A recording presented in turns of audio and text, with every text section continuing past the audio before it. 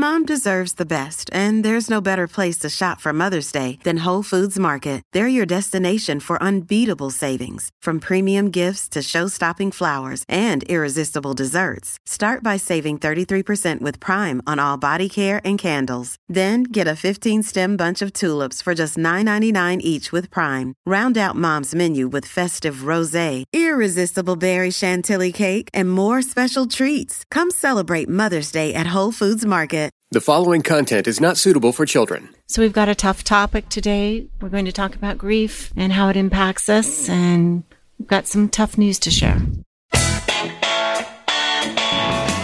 Welcome to Foreplay Radio, Couples and Sex Therapy. I'm Lori Watson, your sex therapist. And I'm George Fallon, your couples therapist. And we are passionate about talking about sex and helping you develop a way to talk to each other. Our mission is to help our audience develop a healthier relationship to sex that integrates the mind, the heart, and the body. Hey, sign up for our couples retreat on October 1st. Great sex, great love. Just the two of you. More details at the end of this episode. How you doing, man? It's been a rough week, you know. Everybody knows you're going to lose your mom, but when it happens, it's and you're never ready for it. So George has lost his mother this last week, and it's rough. Losing a parent, I think, is so complicated too. There's so much that leaves us kind of the next generation, and brings up, I think, so many feelings about our families, and we have to do a lot of processing. It's just sad. I'm officially an orphan now. I lost my dad like 5 years ago. But I think there's something about your mom, that unconditional love that, you know, despite everyone's shortcomings, you know that there's one person that's rooting for you, that if you committed murder would still kind of take you in. And, you know, so there's an emptiness that happens, you know, and certainly I believe I'll meet her again someday. And that brings me great comfort. But, you know, that transitionary period, it just sucks. It does. It does. This is such a tough thing. And you felt like she loved you unconditionally. That's a blessing. That's a good thing. That's certainly a blessing. I know that you told her about foreplay, and she was happy for us and for our success. That was fun to know about her. The city's old ladies sitting together talking about a sex podcast. So it was pretty fun. I'm not sure she ever had the courage to listen to it, but she liked the idea. And there were millions of downloads, really. So that was fun for her. That's great. So what's your favorite memory of your mother? You know, I had the fortune of doing her eulogy, so that was not easy either. You know, there were just so many stories, but she was actually, her father died in a bomber flying over Germany in World War II. So she actually was only an infant when she lost her dad. And I think that experience and her mom remarrying and blended families, and I'm not sure how much she fit in. And, you know, I think that really influenced and shaped her. She was quite a resilient person who was fiercely loyal and kind of wanted her family to come first. And so we were raised with that really tight-knit family. And wow, beautiful. We didn't have a lot of, and there were 8 kids besides the countless neighborhood kids. And I think because she had a feeling of being left out when she was younger, she didn't want anyone else to feel left out. So everybody was welcome. And that sounds great in theory, but when don't have a lot of money and you come home and your friends eating your dinner, it's like, you know, it created some problems. And she always figured it out. She always had a way of just kind of making it work. And she stretched it. She stretched it. And there were times. Lots of pasta. You know, we would actually eat mustard sandwiches. And I remember one time she went out to get some cold cuts for sandwiches, and instead she bought me a Star Wars figure, Darth Vader, when I was like 5 years old. And I was at the eulogy. I took out my Star Wars figure. I still have it all these years later, 45 years later. Oh my gosh, I'm going to cry. You know, That's so lovely. She had a way of still making people feel special when even you're in a big family. It's easy to get lost and feel invisible. But, you know, she had that unique way of doing that, which was really cool. And you were the middleest. I was number 5, child. yeah. Right, number 5. Okay. That's a great memory. That's a great memory. Yeah, there's so many stories, and we do a 4th of July party honoring my father, where my whole family comes together on July 4th weekend, and this time she comes running, hobbling to get on the boat for a trip. And she gets on the boat. She goes, "This will probably be my last boat ride." And we're all laughing at her, saying, "Yeah, you say that every year. It's not, But maybe she knew something, and you never think it's going to be your last boat ride. You wish you could have said something if you knew it was the last boat ride. The things that we take for granted. But what I'm hoping is it certainly brought my family closer together again. The siblings and cousins, and it's life is short. Mm-hmm. We all work hard and are so busy, and how do you learn these lessons before you know it's going to be us? So everybody came to the funeral.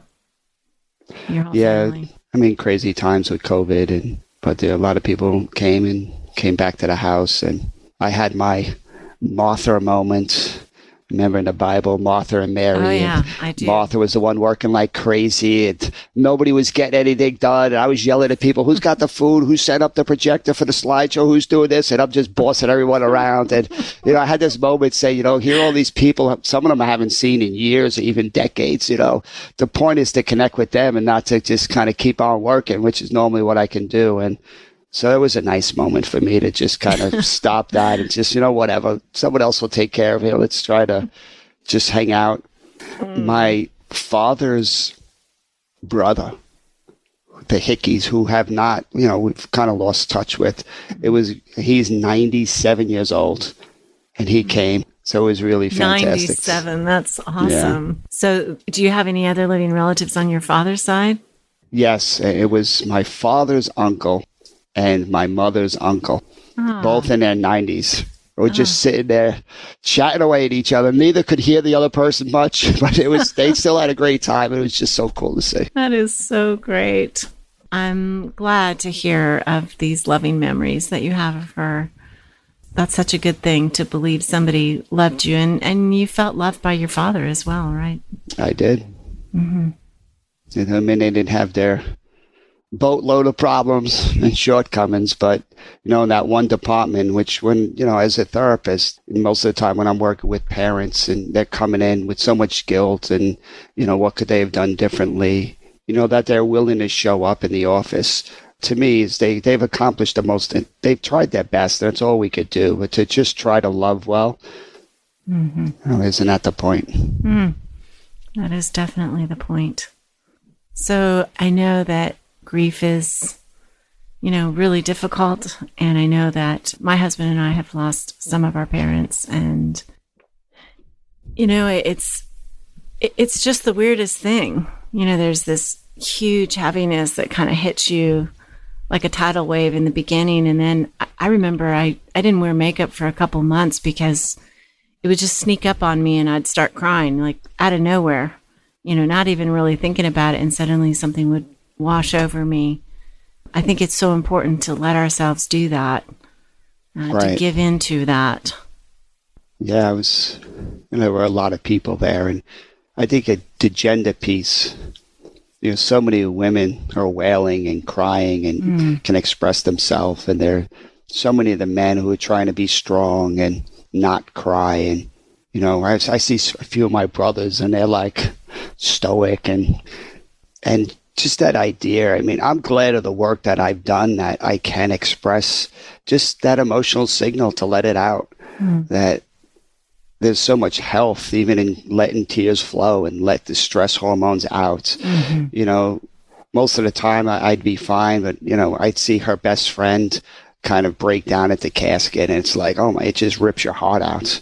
Or you see her great grandkids going up there and where are you going, Nanny? I mean, it's just those things. It just, how does it not just impact you and just that grief and that sadness, and to let it out. And, that would be my encouragement, especially to a lot of the men listening, that, we've been so trained. I was so trained not to cry and to see crying as a weakness. And my father would tell me, he'd give me something to cry if I kept crying. So, and that ability to turn off my feelings has worked really well for me.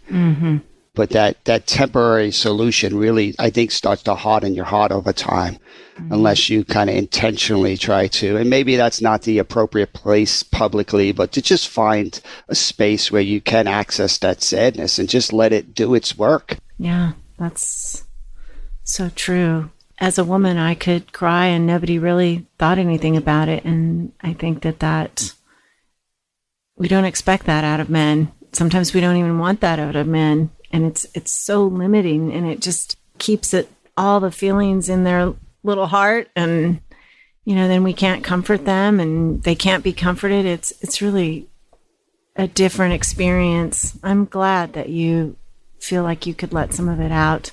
As I was listening to you talk about being Martha at the house afterwards and just kind of bossing everybody around and being angry, it's like it's another way, right? It's at least some emotion coming out. Anger, yeah. And I think we often allow men to be more angry than we allow them to be sad. Yeah. I wrote this quote I want to read quick on Facebook by Francis Weller. Okay. Grief asks us that we honor the loss, and in doing so, deepen our capacity for compassion and empathy. When grief remains unexpressed, however, it hardens, becomes as solid as a stone. We in turn become rigid and stop moving in rhythm with the soul. When our grief stagnates, we become fixed in place, unable to move and dance with the flow of life. Grief is part of the dance. Keep on dancing. It's part of life. We have to feel that, or we can't feel the other things, right? Yeah, and it's the logical brain gets it, but the heart wants to say, no, it's not fair. It's not the right time. It's all these protests. I just want to say, G, that, I've been thinking about you a lot these last few days, and I didn't know what you were going to want to do today. And I'm so appreciative that you would share with us this and open up to us about it and be so vulnerable about what you're feeling. I just appreciate that. Thank you. Wish I could hug you. Virtual hug. Virtual hug. And I appreciate all the support and notes, and people donated to Tunnels to Towers and raised a couple $1,000s for my mom. And, it's a great cause. So it's, trying to make lemonade out of these sour lemons that life has dealt me here. Yep. Okay, so we'll come back and talk some more about the impact of grief. All right. So we've told you about ohmygodyes.com as a great place to learn about female pleasure, but they also do research, and you will learn from the sexual discoveries of over 2,000 women ages 18 to 95, and these findings are the largest ever peer-reviewed published research into women's pleasure. You'll explore and find new techniques to feel good. It's for yourself, women, it's for your partners and couples together. You only pay once for lifetime access. It's not a subscription site, which is great. It takes just 10 minutes to learn each technique, and through simple, tasteful, and crystal clear demonstrations and graphics, you'll be able to find the benefits of this research tonight and forever. ohmygodyes.com and use the coupon FOREPLAY. Frustrating low libido can be, well, frustrating. Sound familiar? Visit ADDYI.com/foreplay and complete your online consultation today to see if Addyi or flibanserin is right for you. Addyi is for premenopausal women with acquired generalized hypoactive low sexual desire disorder, HSDD, who have not had problems with low sexual desire in the past and who have low sexual desire no matter the type of sexual activity, the situation, or the sexual partner. The low sexual desire is troubling to them and is not due to a medical or mental health problem, problems in the relationship, or medicine or other drug use. Addyi is not for use in men or to enhance sexual performance. Your risk of severe low blood pressure and fainting is increased if you drink 1 to 2 standard alcoholic drinks close in time to your Addyi dose. Wait at least 2 hours after drinking before taking Addyi at bedtime. Your risk of severe low blood pressure and fainting is also increased if you take certain prescriptions, over-the-counter or herbal medications, or have liver problems. Low blood pressure and fainting can happen when you take Addyi even if you don't drink alcohol or take other medicines. Sleepiness, sometimes serious, can occur. Common side effects include dizziness, nausea, tiredness, difficulty falling asleep or staying asleep, and dry mouth. See full PI, including box warning at Addyi.com/PI or call 844-PINK-PILL. Visit ADDYI.com/4play. We at Foreplay are excited about Addie, and to help share the love, our listeners can now schedule their Addie consultation for only $10. To see if Addie is right for you, visit Addie.com and use the coupon code 4play at checkout to redeem this offer. That's code 4play at ADDYI.com.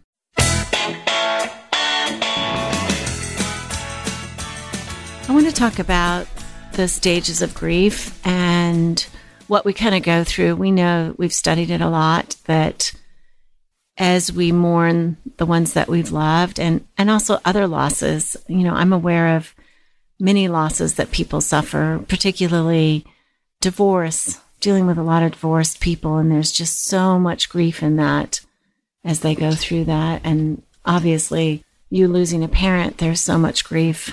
It's many things that we need to grieve. And there turns out there is kind of this set pattern that we go through.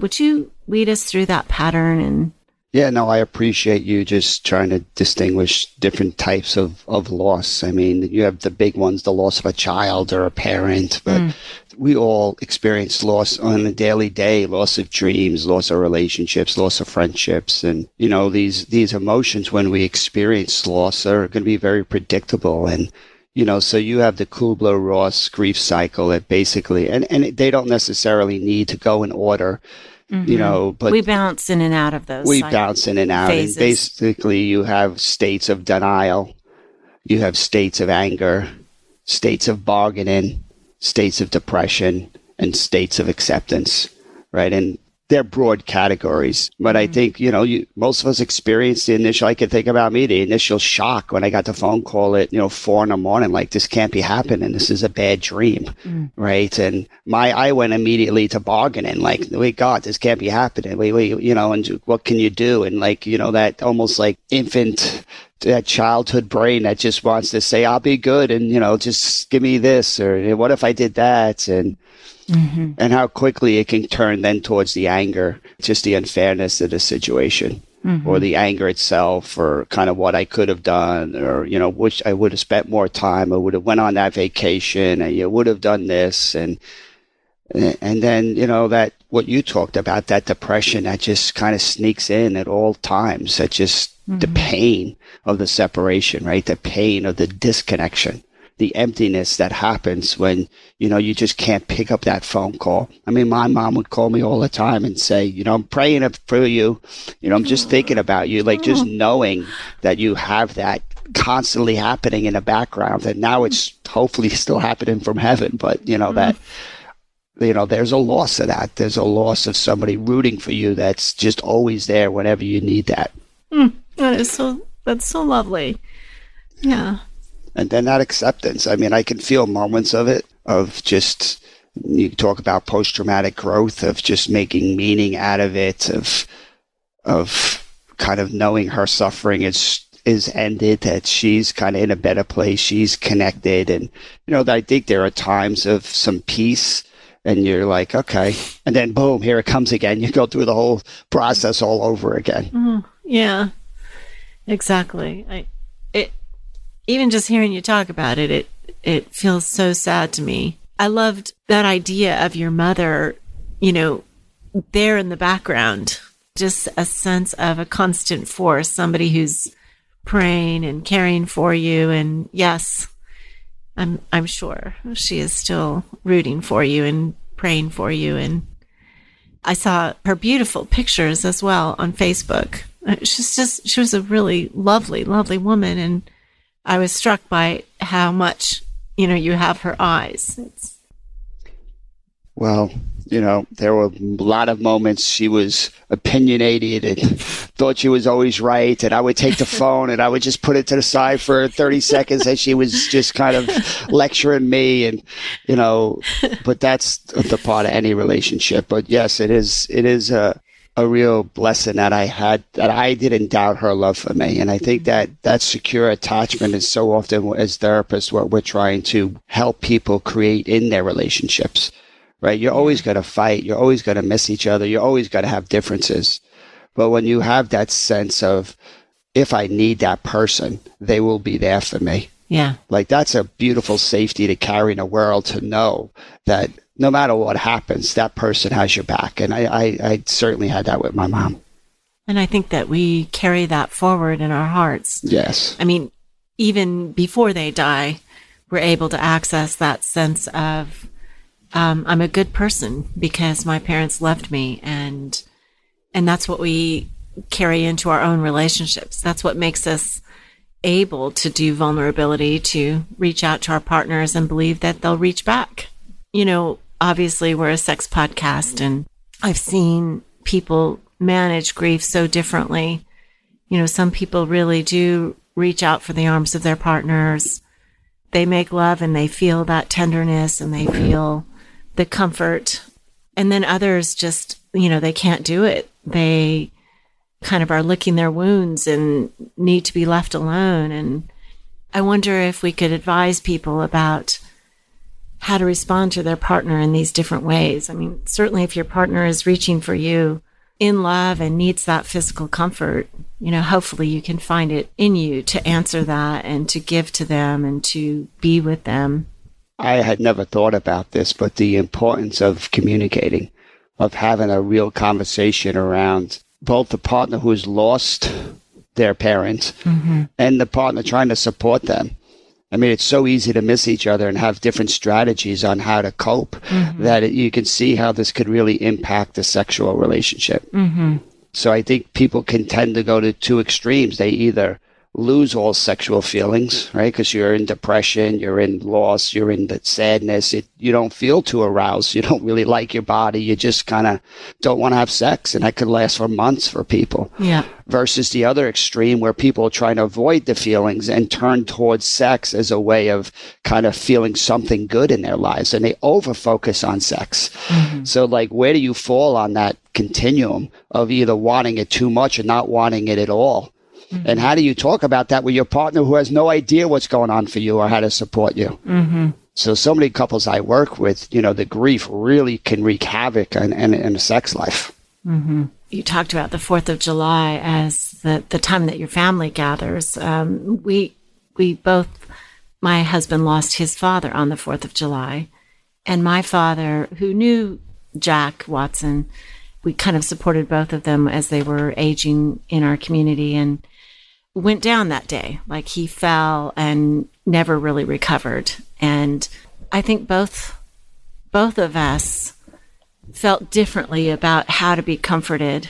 You know, my husband, he was able to really grieve and learned, I think, through that process about how to cry and how to let it out. And we, you know, it's August right now. We've just gone through the 4th, you know, but it's tender for both of us again. And I think that talking about what we needed from each other was pretty possible at that point in our marriage. You know, asking each other for the space and for the connection, you know, because there were times that we just, I think, needed to be almost like children crying in the corner, you know, Yeah. and other times that we needed our partner to come toward us both sexually and emotionally and hold us. I think we did a lot of processing about our childhoods out loud with each other, you know, as we talked about those losses. Somebody told me, and I've never forgotten this, it was a beautiful thing to say, but she signed her card for all the things that were and for all the things that weren't. And I think that's some of the grief is we lose the loved one, and we also lose all the possibilities for things that we had wished for as children. And Yeah, it's beautiful. yeah. It's so counterintuitive to want to have a sex conversation during this period, It is. right? But if you don't have the conversation, you're left with your own assumptions. And it's typically not the safest way to move forward in your relationship. So, how do you find that right time? I wish, I haven't had that conversation with my wife. And until we were doing this, thinking about this podcast, I was saying, I don't know if anybody I know ever had one of those conversations, but it's such a setup to miss each other sexually.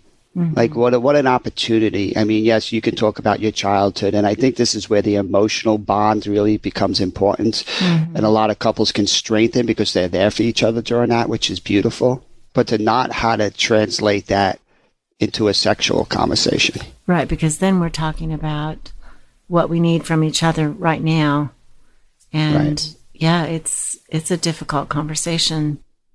Right, and if you're the partner who's wanting to be supportive, and this is the closest you've been emotionally in years, it would make sense why your body responds to that and kind of wants to be more intimate, right? But if you can't talk about that, you're probably going to feel rejected by the partner who's depressed and is not really interested, right? And then you can't say anything because you don't want to make them feel guilty. So we just kind of shut these parts of ourselves off, right? And I think that's one of our main points in this podcast is when we lose parts of ourselves, the levels of engagement in the relationship start to go down. A lot of couples that I work with that don't have sex, oftentimes you could trace it back to it starts at one of these periods, of big emotion, of a miss, of a loss of something.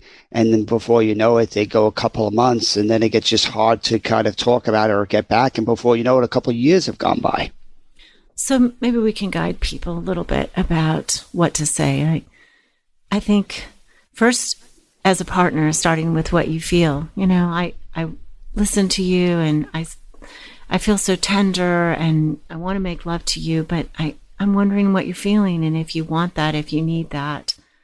Or maybe the person is saying, look, normally I would be wanting to be with you, but I find myself kind of more in this state of pulling away, and I'd appreciate you holding me right now, but I'm not ready to make love for some reason, or just being open about it, because that will help educate essentially your partner, give them insight into what's going on. We just would want to encourage people to be as plain as you can, knowing that, making love is such a connector, and yet sometimes you may not be ready for it, especially I think because it can break you open, and maybe you're not ready to be broken open.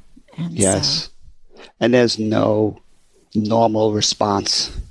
Whatever your experience, heightened need for sex or no access to desire, right? That's totally normal. It's just great to name that and to kind of reflect upon that and to use that as a springboard to connect with your partner. Even if you're not having sex, you can talk about what it's like to not want to have sex with your partner. And you can still engage in the hug and be with each other, because that's a place it's very confusing for a lot of people too.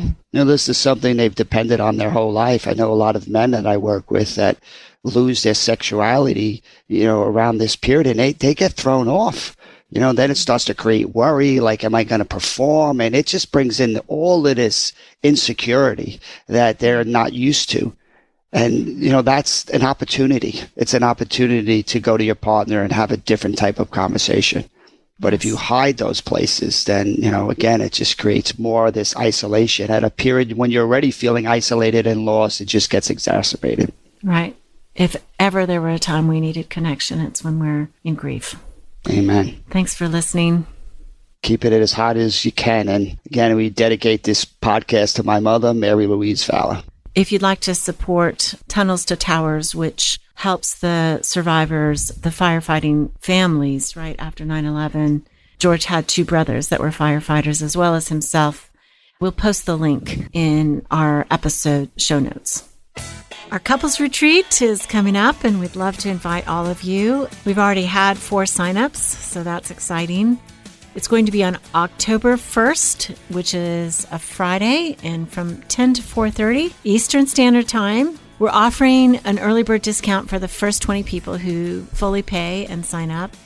And, we're going to do all kinds of cool stuff. We talk about male and female arousal and how to get to the best sex and what the sexual attachment cycle is all about and how to resolve problems. And I just want you to know that all the exercises are private, so you're only going to be doing it with your partner. You can ask questions and talk in the group, but it's not necessary. So we welcome participation, but it's never going to be demanded of you. And I just thought, George, I would read something that people who have gone through this have said to us. Cool.